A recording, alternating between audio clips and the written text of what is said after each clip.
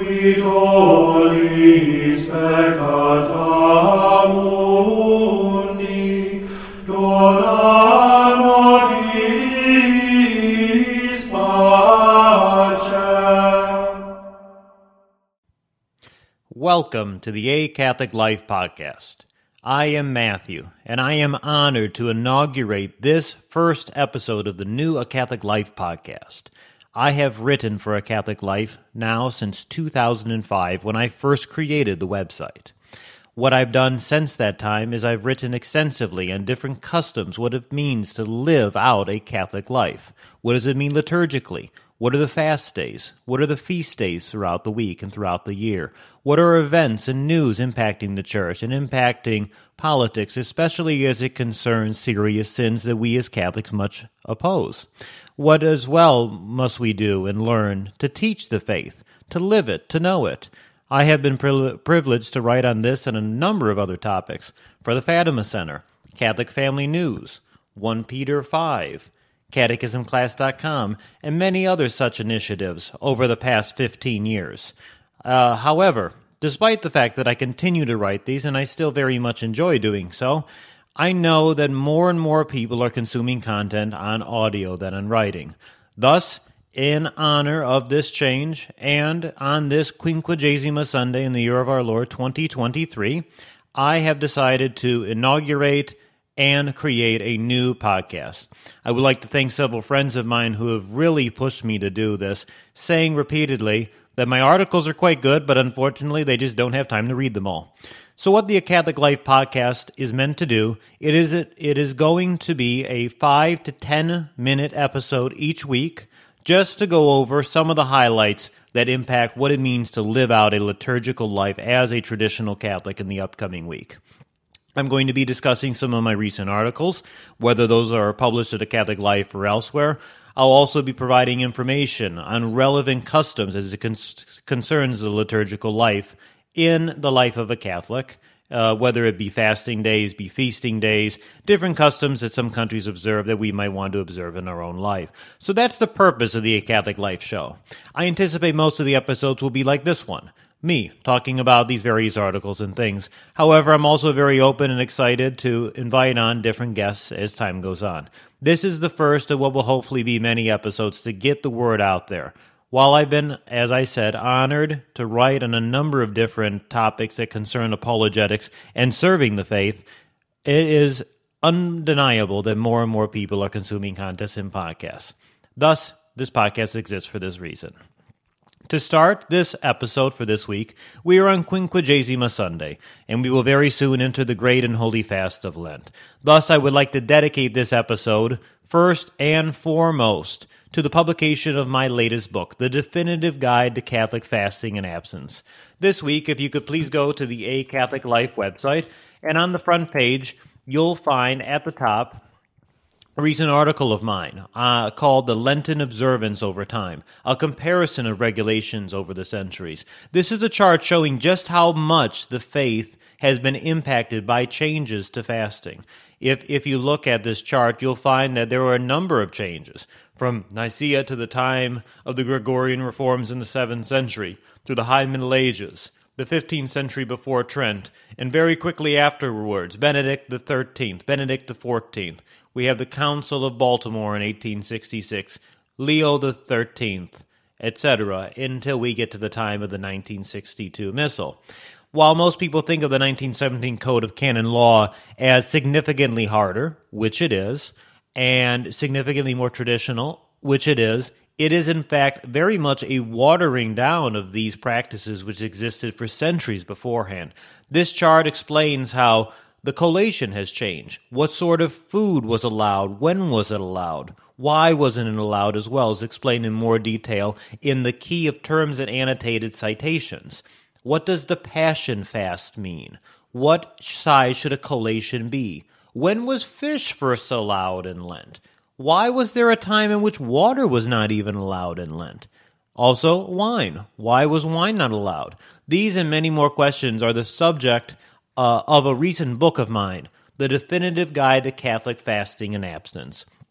You can read more about the book on A Catholic Life. The Definitive Guide to Catholic Fasting and Abstinence is my 100-page book summarizing these changes to fasting and abstinence over the centuries.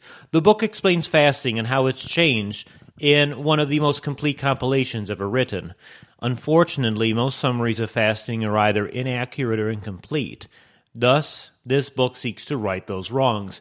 However, rather than being a merely academic exercise, the purpose of studying fasting is largely to help us rediscover these ancient practices in an attempt to better observe our Lord and our Blessed Mother's call for penance and reparation. Thus, as we prepare very soon to enter the Holy Fast of Lent, I am asking everybody to read the chart, to read the book, and see some of my recent articles on acatholiclife.blogspot.com, and to learn more about what we've really lost with fasting. If you are feeling called to offer more fasting this year, I would invite you to visit 1peter5.com/fast. That's 1peter5.com/fast to learn more about the Fellowship of St. Nicholas, which I, 1 Peter 5, and Sensus Fidelium are partnering. We have already had over 100 members join our fellowship, which is simply a Telegram group of people who are committing to observe a more traditional lifestyle of fasting and abstinence this Lent and throughout the year. You can read that page to learn more about what it entails and to join our community. There is as well a link down there that will take you to A Catholic Life where you can download a calendar which will show you the different traditional fasting and abstinence days throughout the year. What ones used to be obligatory, which ones were recommended but never obligatory. That and much more is on there. In fact, it is rather surprising to the vast majority of Catholics that I propose a calendar in which 1/3 of the year is dedicated to fasting and 2/3 is dedicated to abstinence. In our society and in our church, where only 2 days in the year are considered obligatory fasting, and even year-round Friday abstinence is neglected, this is revolutionary. But this was what our forefathers did. This is what they observed. So please visit A Catholic Life this week to learn more about how the Lenten observance has changed over time, and to learn more about my recent book, The Definitive Guide to Catholic Fasting and Abstinence, available in English in paperback and Kindle on Amazon, and available as well on Amazon in Spanish and in Polish for readers and listeners who prefer those languages. The last thing I'd like to add for this week is for everybody to keep in mind a special feast day occurring this Tuesday on Fat Tuesday. That is the votive feast of the Holy Face of our Lord Jesus Christ deformed in the Passion. Now, our Lord appeared in 1938 to a nun and requested a day of reparation. And he asked, this was words of our Lord, he said, quote, "See how I suffer. Nevertheless, I am understood by so few. What gratitude on the part of those who say they love me. I have given my heart as a sensible object of great love for man, and I give my face as a sensible object of my sorrow for the sins of man. I desire that it be honored by a special feast on Tuesday in Quinquagesima. The feast will be preceded by novena in which the faithful make reparation with me, uniting themselves with my sorrow." End quote. That feast was approved a number of years ago. In fact, in 1889, Leo XIII approved the confraternity of the Holy Face. And in 1910, St. Pius X, through a decree, approved a Mass for the Holy Face using the text as the votive Mass of the Fridays, of the Passion for Fridays and Tuesdays within Sexagesima. You can read more about this feast and how it changed over time. It was never on the universal calendar.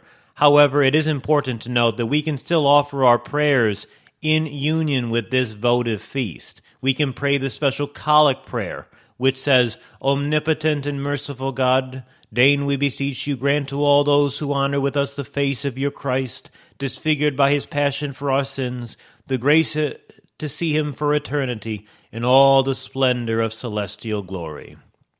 So if you go to a Catholic Life and in the right sidebar, click on Roman Catholic Feast Days. You scroll down slightly, there'll be a section not far down that says Movable Masses in some places. You'll find a link there to the votive feast of the Holy Face of our Lord Jesus Christ, deformed in the Passion. That is something we can better observe this week. As we approach the Holy Fast of Lent, I wish you all a most blessed Lenten season. Please read the book, The Definitive Guide to Catholic Fasting and Abstinence, and make a plan now for prayer, fasting, and almsgiving this Lent, and may it be pleasing to Almighty God. God bless.